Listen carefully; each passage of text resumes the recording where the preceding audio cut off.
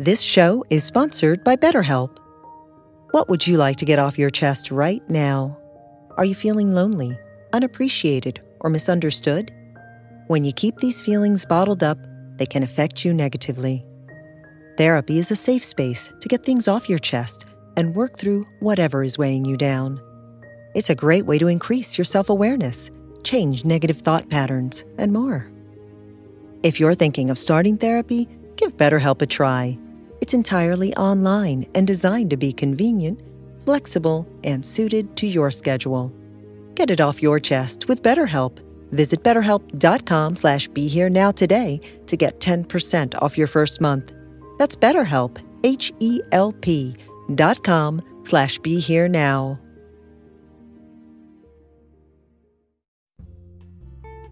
Ram Dass said, suffering is grace. Purify and wait for grace. So are we practicing so we can run away from suffering? We can push it away. Or are we practicing because we want the truth? And if we really want the truth, then suffering is going to be grace. Suffering is showing us exactly, perfectly, in fine, perfect detail, where your heart is still closed, where you're not trusting the Dharma, where you're not trusting that Maharaj is always in communion with you. Welcome to Healing at the Edge, a podcast featuring interviews, archive talks, and teachings on conscious living, conscious dying with Ramdev Dale Borglum, brought to you by the Be Here Now Network. Dale has been a meditation teacher for nearly 50 years and has been at the bedside of the dying and their loved ones for over 40 years. He was the director of the Hanuman Foundation and founded the first Center for Conscious Dying in Santa Fe, New Mexico. He's taught with Stephen Levine, Ram Dass, and countless others on the spiritual path. Dale is still working with the dying today. For more information, please visit livingdying.org. Welcome back, everybody. So good to see all of you. Today, I would like to talk about core healing practices that are underutilized.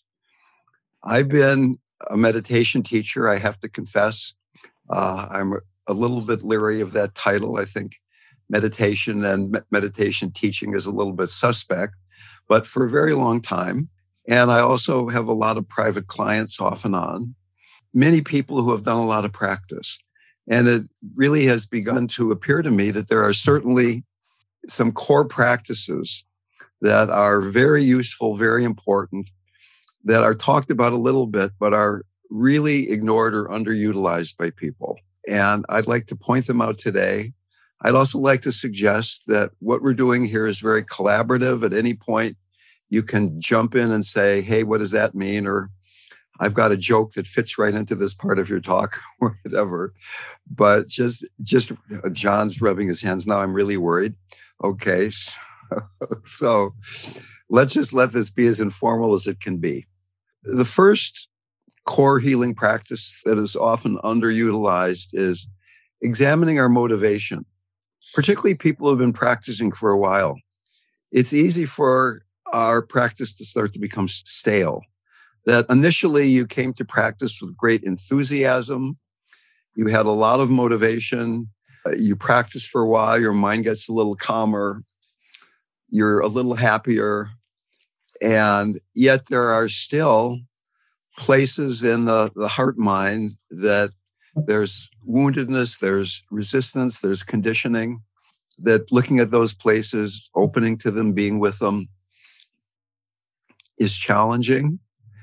And it's very useful again and again and again to go back to what is your motivation for practice? What is it you really want? My first meditation teacher, Suzuki Roshi, had this great quote, the most important thing is finding the most important thing. And often we're so busy in our lives that we forget about the most important thing. We get caught up in all the trivia, the day-to-day, keeping up with the news, keeping up with your health protocols, keeping up with all the things you're doing, and forgetting about the most important thing. There are some motivating truths that turn our mind toward the Dharma. The one I've been working with lately is that life is precious.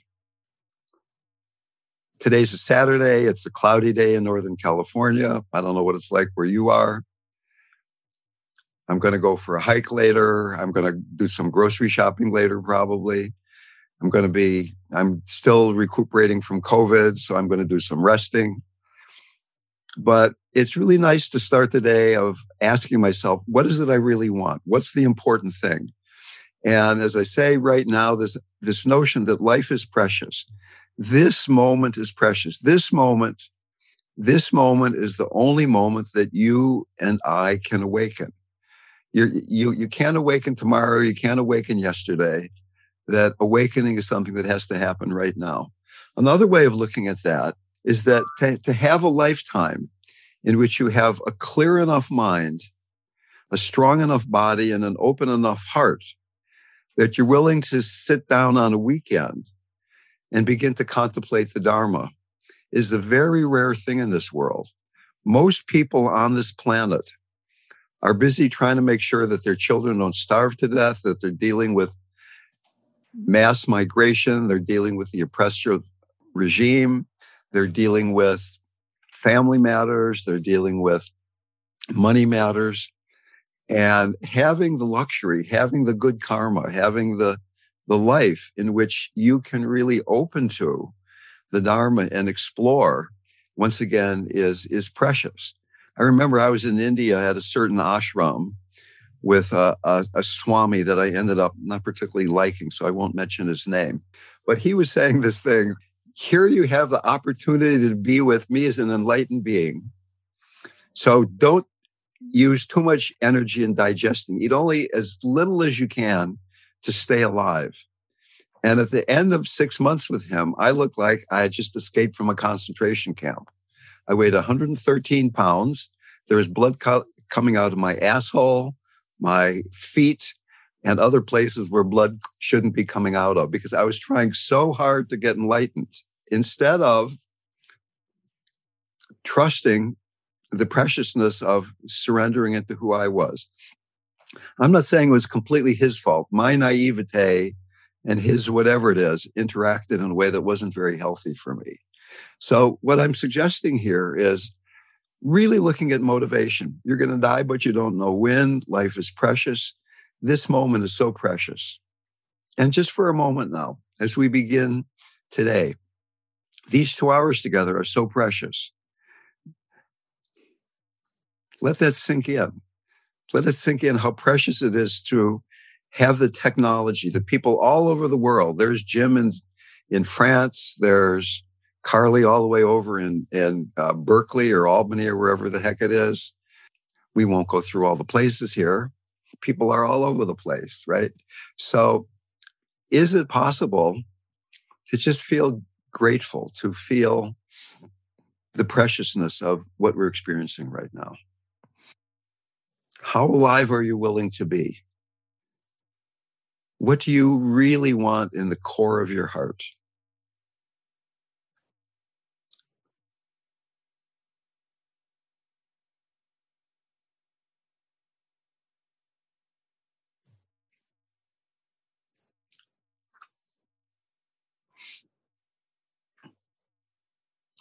So moving on then to the next core healing practice that is often underutilized. That is embodied mindfulness. Mindfulness is obviously a super hot topic. I live right over the hill from Spirit Rock Meditation Center. And I would be surprised if everybody in this room at some point or the other had not practiced mindfulness. But particularly here in the West, people often enter into meditation from a disembodied standpoint. In my private counseling practice, a lot of people are coming to me and asking, why is this happening? What can I do about this? Instead of what is happening? What, in the sense of somatically, is happening right now? What does it feel like to be in my body when I just found out my sister has been diagnosed with serious cancer, and she didn't call me up, but she called up our other siblings, which is a call I got yesterday. Very often, people focus on the trigger, particularly if there's a difficult emotion, rather than what is actually going on. So this movement from why to what, this movement from instead of trying to solve a problem, to settle into the somatic experience. In Tibetan Buddhism, there's a slogan, drive all blames into yourself, into oneself. Instead of blaming the weather, the traffic, the neighbor, the family, the bank account, the body, you take responsibility for here is the way I am feeling now, the ability to respond, responsibility. Grounding and centering practices, inhabiting the first three chakras, which we've talked about in great depth in some of the earlier groups and are talked about in great depth in some of the podcasts. We're not going to go into that too deeply today. But I find again and again how useful it is to go back to inhabiting my body when something is difficult. Having COVID for 3 weeks and inhabiting a body that doesn't really feel like my body is this great opportunity for deepening the exploration of who am I? And beyond that, who lives and who dies? So this body is not, it doesn't enjoy climbing up steep hills the way it did a month ago. It's saying, no, I want to lie on the couch. Maybe I'm being lazy. Some people might say that, but I'm not good at resting. So I'm learning about, okay, here's what my body is telling me right now. Qualities of fear, guilt, and shame are exactly the emotions that arise when we're not grounded and centered. Fear, when we're not inhabiting the root chakra. Guilt, the second chakra, guilt about what I'm doing. Shame, the third chakra, shame about who I am. So if you're feeling guilt or shame, you're not centered. If you're feeling fear, anxiety, attacked, shocked, you're not grounded. You're not inhabiting the root. And these are very direct antidotes to a large percentage of what is bothering us. Can you watch the propensity to be bothered?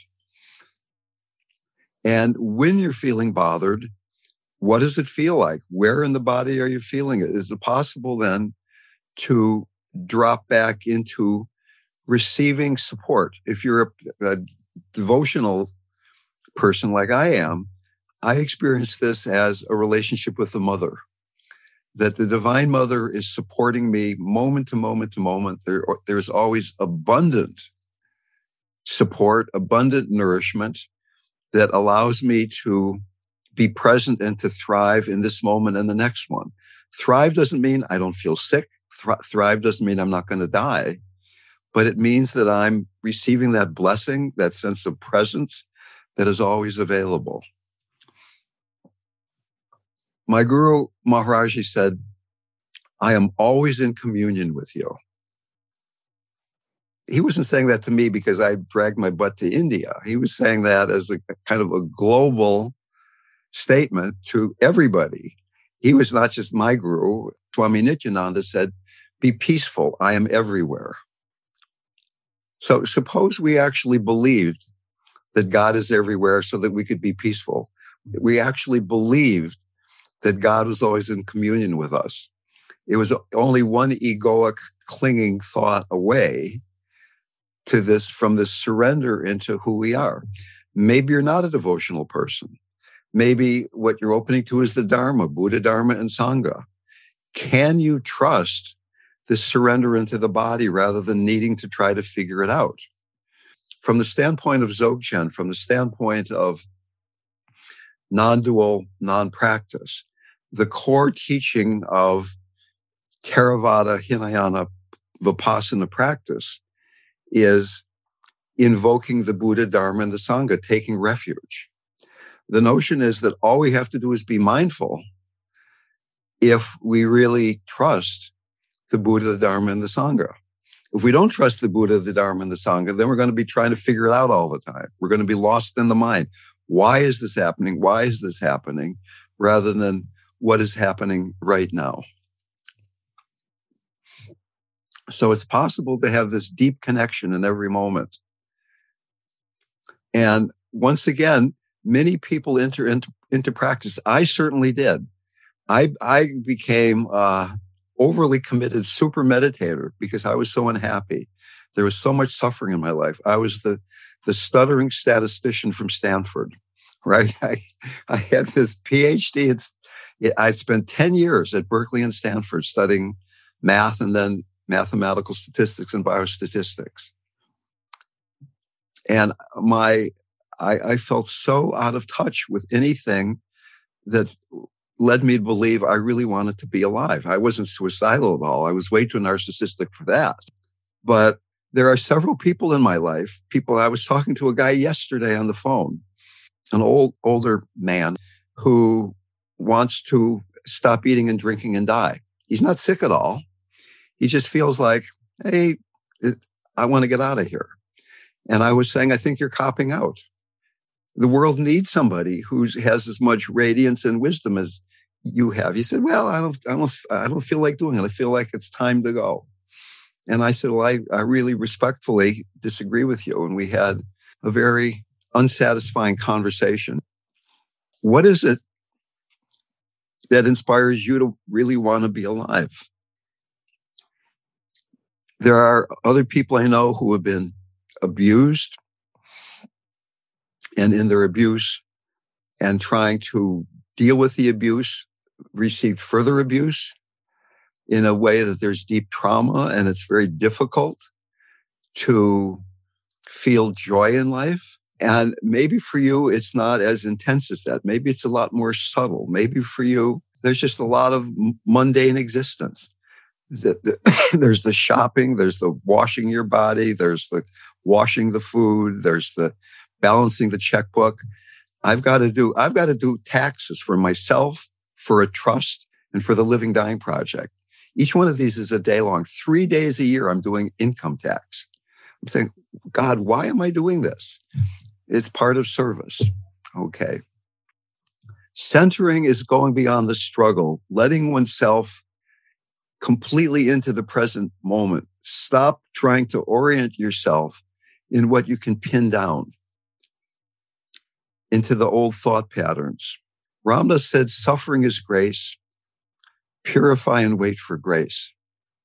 So are we practicing so we can run away from suffering? We can push it away. Or are we practicing because we want the truth? And if we really want the truth, then suffering is going to be grace. Suffering is showing us exactly, perfectly, in fine, perfect detail, where your heart is still closed, where you're not trusting the Dharma, where you're not trusting that Maharaj is always in communion with you. So before we go on,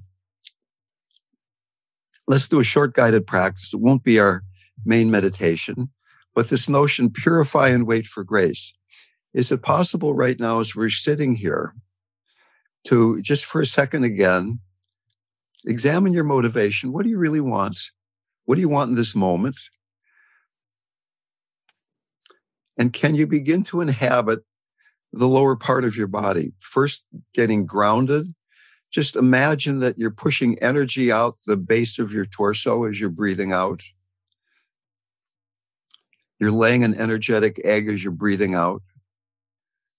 You're inhabiting the root, the base of your torso, the root chakra, the antidote to fear. You're feeling grounded. As you're breathing in, easy, natural in-breath, emphasizing the out-breath, but beginning to inhabit a part of the body that we often have partly, if not fully, abandoned a lot of the time. Grounded, the mother, the universe itself. There is this abundant, supporting, nurturing energy. Breathing out through the base, easy, natural in-breath, receiving the sense of support. Feel how the room has changed. People aren't collecting my ideas. There's this trusting dropping down, trusting dropping down. What does it feel like to be grounded? What does it feel like to not be grounded, to be lost in the mind? No judgment. One is not better than the other, but becoming comfortable with this surrender, this dropping down, inhabiting this part of your life.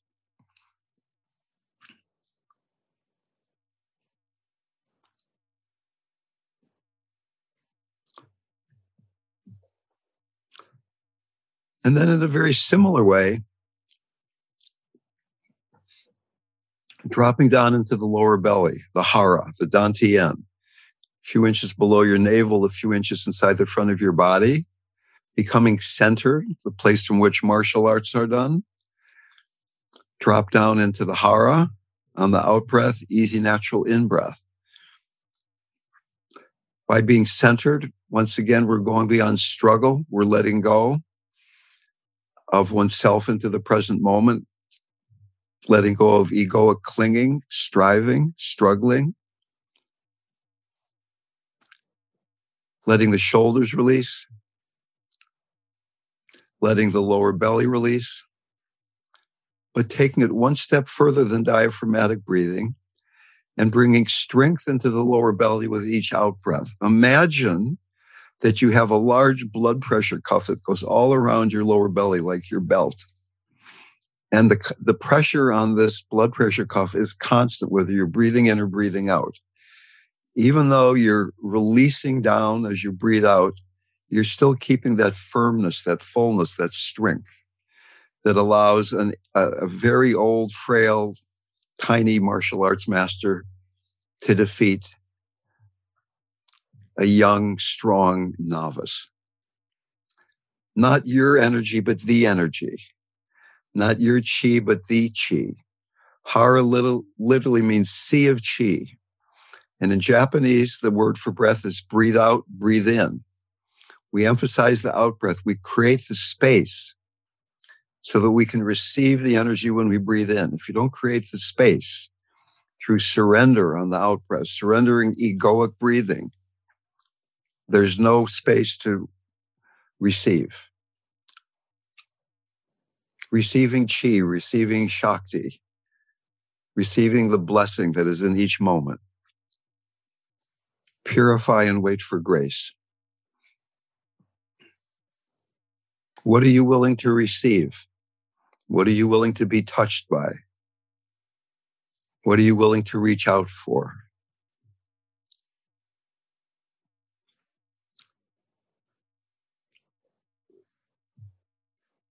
Okay, coming back into the room. Any remarks about these first two topics? The first one is motivation.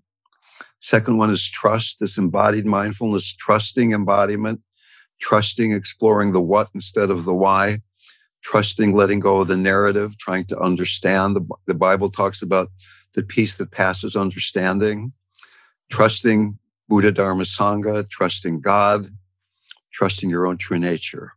Any comments about what I've said so far? Ramdev? Yes. This is John. Yes. So I can relate to what you were saying about that gentleman you're having a conversation with. He said he's basically, I just want to leave, leave the planet. Right. Right. I've been feeling a lot of that these last couple months. And actually, I am, seeing a therapist, and I actually made the mistake of saying that to the therapist last week. John.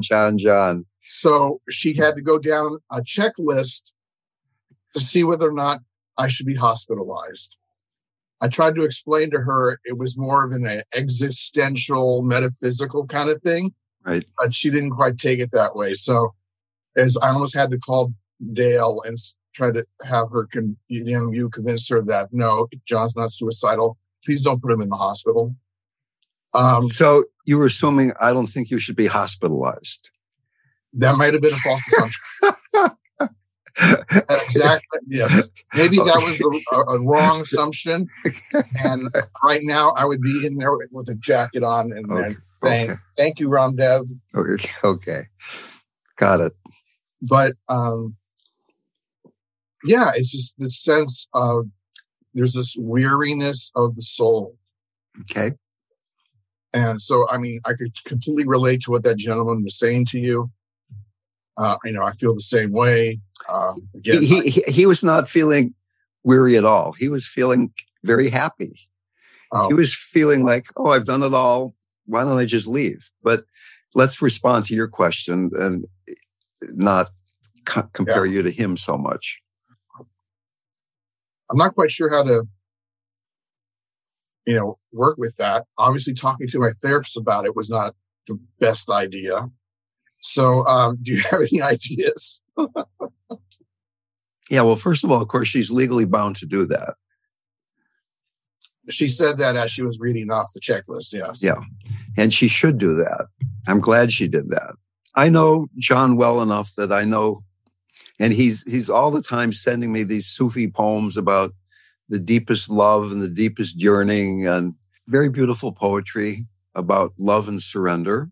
During all this time before I really made my way to Maharaji, and even after, and even during times when I was doing a lot of meditation retreats, there was a part of me that it almost felt like, why am I on this planet? This seems so cumbersome, having this body. I'm not enjoying this. But there was another part of me that had been touched by God, that had been touched by the Dharma. It was not something I was integrating into my life. I felt it at times during meditation. I felt it at times in nature, just a slight moment here and a slight moment there. But I knew beyond a shadow of a doubt that was real. The last time I took LSD, which was a really long time ago, I was living in Santa Cruz, must have been like 30, 40 years ago, whenever. A friend of mine and I went down to Big Sur for the day with his enlightened golden retriever, Crandall. And it's just the perfect day, the perfect beach. Nobody else was there. And my friend Richard said, I'm going to take some acid. Why don't you? I said, no, I'm done with that stuff. But it was such a beautiful day. I thought, I'll do this too. And I took some acid and I had just lovely experience. And at the end of the day, we were walking up a rather steep path, very steep actually, that if you fell off it, you'd die, towards where the car was parked. And I looked out at the ocean and you could see the individual waves, but there are also these big, huge patterns of kind of blue water and greenish water and brown water. And I thought, that's the way life is. There are these like big, huge truths, and then there are all these little waves on the surface. And it wouldn't make any difference right now if I let go and just fell off the cliff and died. It wouldn't make the slightest bit of difference. And I knew that was true. But a part of my brain said, but you're really high right now, so probably don't do it. And as you can kind of guess, I'm still here, right? So, but it was not because I was afraid to die or that I thought death was bad. It's just like, but I'm on this planet. There's some reason I'm here. And I've had these experiences. You've had these experiences. You've been given great teachings. So my feeling is I have some responsibility, is way too harsh a word, but that I've been given the blessing to be with Maharaji and Anandamai and Karmapa and Suzuki Roshi and all these fantastic human beings. And that there's this lineage that I'm part of and we're part of. And that can I let that flow through me? And I got a body, I've got COVID, it's like, there's all that. And who knows what's going to be tomorrow, But I mean, I think about Ram Dass, who was the most articulate proponent of the Dharma in America for a few decades. He had a great gift. And then he got this serious stroke where he could barely speak. Think about that.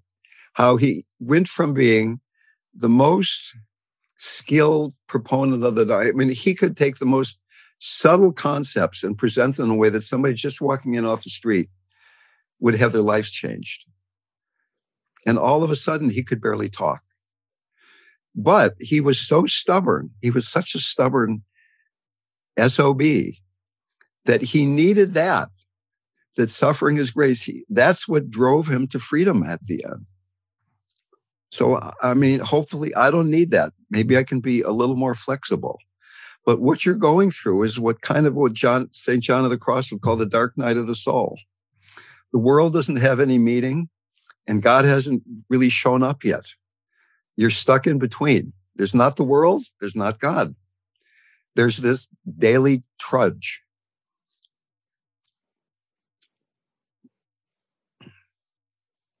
But you know that God is real, John. So get off your butt and believe it. Yes, Ramdev. Okay. Actually, I've been reading a lot of John of the Cross recently. It's been very helpful. So it's more a comment than a question, which is to say, I really appreciate the little introduction and a little mini meditation that we just did. I've been meditating for a long time and have had a few gurus whom I really love, including my first one, Swami Muktananda. And so I am a bhakti because I do experience this huge love and grace sometimes from these enlightened teachers. And I have one now whom I just love, and am very, very moved by, but I still struggle a lot with anxiety. And that's why the little meditation that we did was very helpful, because I don't get grounded much in my root. I'm always thinking these lofty things that, and somehow or another beating myself up for not believing what I know to be true about the Dharma and about life and about what it's all about. So I'm just weighing these things, and that's basically all that I wanted to say, and that it's just been very helpful to listen here. Well, that's great to hear, but it's the perfect segue into what I want to say next. And that is compassion. Right. So that a lot of spiritual practice is about having compassion for yourself. You were saying you're beating yourself up. You've had these wonderful gurus, and here you're still an anxious person. You're a bad meditator. You're a bad practitioner. We're talking now about the heart, and there's a lot written about devotion and about gratitude and about forgiveness. There's a lot written about compassion too, but not necessarily so much about self-compassion and having mercy for ourselves. I know so many meditators who are so hard on themselves that they're feeling, here's the goal, here's where I am, there's a gap between these two places, and why the hell can't I diminish this gap and get there? There is no gap. There is nowhere to get. Anxiety is just as much the Divine Mother as non-anxiety. It doesn't feel as good, and it might clutter up your mind when you're thinking, I should meditate with a different kind of mind. But as long as you're using practice to feel that I'm broken and I need to fix my brokenness to get to this unbroken thing I read about in the books, you're stuck. You're spinning your wheels in the mud. You're not going to go anywhere. That meditation is really about realizing that there's nowhere to go. That I did so many Zen retreats, so many Vipassana retreats. And finally, it's like what we could have said to John there. I gave up. I had tried my best and I didn't get there. I almost died in India a couple of times. I practiced that hard. I almost died, literally. And still, I was a neurotic mess. I'm still a neurotic mess, but I don't care anymore. So that's a big step in the right direction, isn't it? The Buddha said, the awakening of faith or devotion is the dawn of realization, like a great light rising and shining within the heart. Without devotion, you're never going to feel any intimacy between yourself and the teachings or the lineage masters. The Buddha's talking here about devotion, and I could tell you so many stories about how many teachers have come from the East and have been surprised that what a difficult time Westerners have in feeling devotion because they don't feel self-compassion. I was at a Tibetan empowerment, and the teacher said, okay, let's everybody open your hearts, think about your mother. And then he said, oh, I forgot I'm in America. Thinking about your mother doesn't mean your heart's going to open. Everybody kind of laughed because it was so profoundly sad that you couldn't really take into yourself deeply enough the tragedy of living in a society where a lot of people don't love their mother. because our society is broken in certain kinds of ways. Pir Vilayat Khan, like the mother of the world who carries the pain of the world in her heart.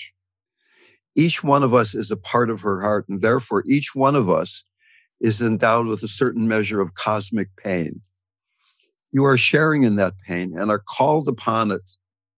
You are called upon to meet it in joy rather than self-pity. The secret: offer your heart as a vehicle to transform cosmic suffering into joy. So that this anxiety that Sandy's talking about, offer that. That's your offering.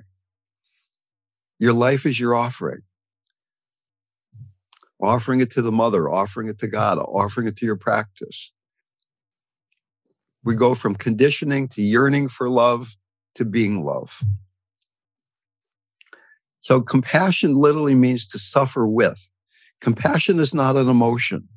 It's not like I'm going to feel some compassion and I'm going to send it to John because his life is without joy, or send compassion to Sandy because Sandy's feeling anxious.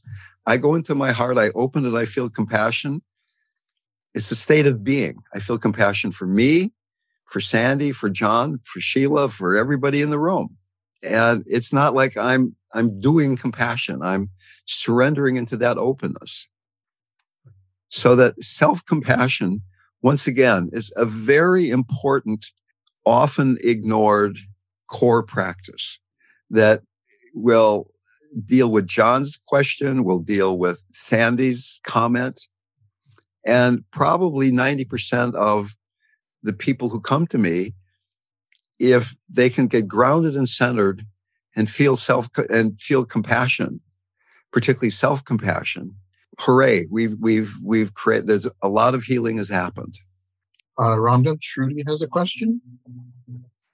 Actually, it's a burning comment about self-compassion. I've tried so hard to love myself and do the self-compassion, and nothing was working. And yesterday I decided to try humor. And I was trying to love myself, and I'd already had anxiety attack and all kinds of things. And suddenly I was able to step out of my usual looking at myself and saying, oh, you need to love yourself, that kind of dialogue. I was able to step back, and I started almost laughing. And I said to my unloving self, oh, you gotta love her. You just gotta love her, in that sort of humorous way, like she's so quirky and she just can't seem to love herself. But suddenly I loved that part of me too, that I couldn't love myself, which was one of my biggest judgments, because I should know better. And it's hard to explain, but I really got it. I could really love even that part of myself that couldn't love myself. Right. It was so freeing. And I just laughed, and I said, and at that moment, I loved all of me. I said, you gotta love me. And that's it. So Trudy's making a very, very important point here. And whether you do it through humor or whatever else, that we often sit down with good intentions. I'm going to feel compassion. I'm going to feel compassion for somebody else. And we can't do it. We're feeling too anxious, or we're feeling too dark, or whatever it is. And some qualities on the spiritual path that are rarely talked about are our humility and flexibility. So you sit down and you're going to practice because a friend of yours is suffering and you can't do it. Are you humble enough to admit that you can't do it, and flexible enough to change your practice into compassion for yourself? A friend of mine I've told this story before, and I'll greatly abbreviate it, but he had a very fraught relationship with his father. His father had been a very difficult person. His father died. And a few years later, he decided that he was going to do Tonglen, that's compassion practice, essentially, for his father over a 3-day weekend. And after 3 days, he was so frustrated because he couldn't feel compassion for his father. he called me up and said, I sat for 3 days trying to feel compassion for my father, and I couldn't do it. What can I do? And I said, feel compassion for the part of you that can't feel compassion for your father. And he started weeping. And he said, that's exactly what I needed to hear. So that purify and wait for grace. Life is designed to keep showing us exactly where we're not able to be present. The events will keep appearing where you aren't able to be there for other people. You aren't able to be there for yourself. So that one of the qualities of the compassionate heart is a spacious heart, an empty heart. Buddhism talks a lot about emptiness. And what we mean by emptiness, there's no grasping to separateness. There's no grasping to egoic separateness. You're allowing yourself to be empty. You're allowing yourself to just be in your body. So really what we're doing here is we're talking about a healing path. First step, let go of the why, what's going on somatically, so that you're letting go of the narrative, you're just being present in your body. And then the second step is, can you also be kind to yourself? Can you be intimate with yourself? Can you show mercy toward yourself rather than being hard on yourself? There have been studies that show, obvious studies, that mindfulness increases well-being, but mindfulness combined with compassion, self-compassion, greatly speeds the movement into well-being. There's two things to do now: being here now and being here now with an open heart toward yourself. The final point that is often underutilized is Tantra, particularly the Tantra of emotions. So what we're doing here basically is going through Theravada, Hinayana practice to Mahayana to Vajrayana practice, Tantra, Tantric Hinduism, Tantric Buddhism. And what's being said in Tantra here, which is the point I was making to Sandy before, is that even anxiety is one of the faces of God. Every emotion has a healing message if you pay attention to it. If you get stuck in the emotion and you're thinking about the emotion, and you're thinking about the thinking about the thinking about the emotion, you can do that forever. And some people do. But the point here we're making is that we're in Vajrayana, we're giving up our identity as somebody who's trying to get someplace and seeing that it's all energy, it's all divine energy. So in the first stage of practice, the mindfulness, embodied mindfulness, we're giving up wanting things to be better. We're saying, I'm willing to be with things just the way they are right now. In compassion practice, we're giving up practicing for ourselves. We're practicing for all beings, which is a great motivation for practice. That's what I was trying to tell that guy yesterday. You've got all these gifts. Why don't you share them instead of saying, I'm out of here? And in tantric practice, we're giving up our identity as a separate being. We're just pieces. It's just we're all part of one consciousness. It's not that we're connected. We're one being. Maharaji kept saying, Sabek, Sabek, all one, all one. That was his response to almost every question. It's all one. Kind of hard to argue with that. You could tell your therapist that, John. It's all one. Life, death, just relax. So disliking a mood misses the mark. The more a story coincides with our view of reality, the less we pay attention to it. So we're just going through our day, not really being particularly alive because things are okay. And then something bothers us and we say, oh, maybe I can practice, or what do I do now? But right now, at the end, we've been talking for an hour. A lot of ideas have been flying around. Can we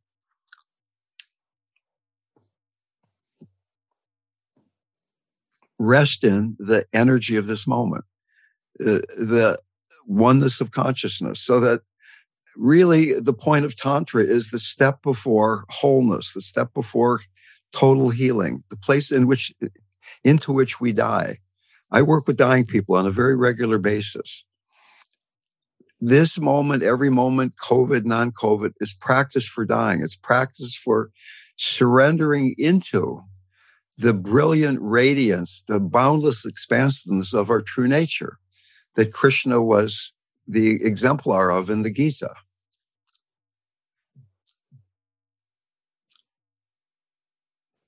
Somebody asked Maharaji, what's the best form to worship God? He said, every form. That means you and me and Ram and Krishna and Shiva and Vladimir Putin and everybody.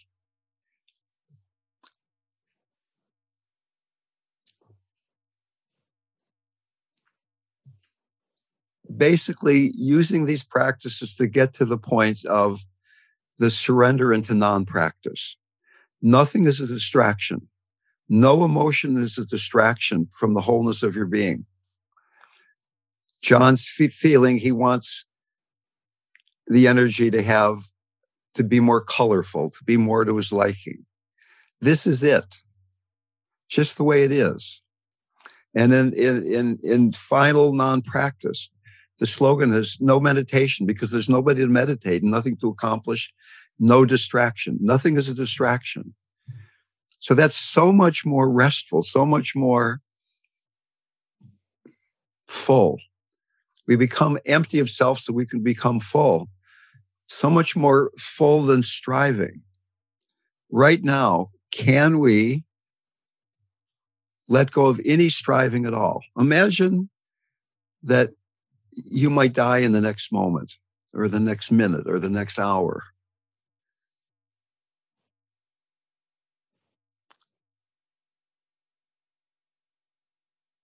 It's not about all the good things you've done or didn't do. It's how fully surrendered to the one reality are we in the moment when we stop breathing.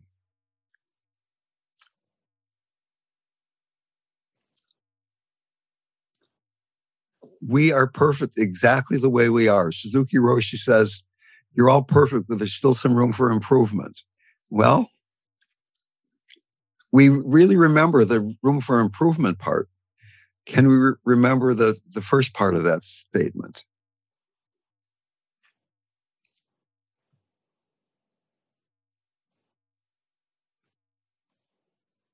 Total surrender to love, moment to moment. Find somebody, some person, some practice, some service where you can express surrender, where your surrender is received.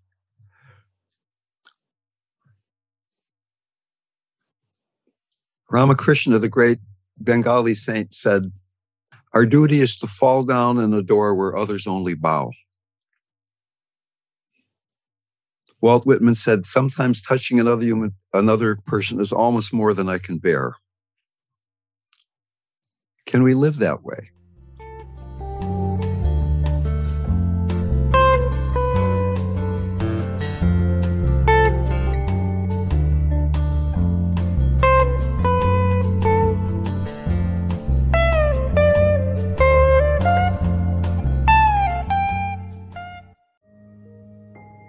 This show is sponsored by BetterHelp.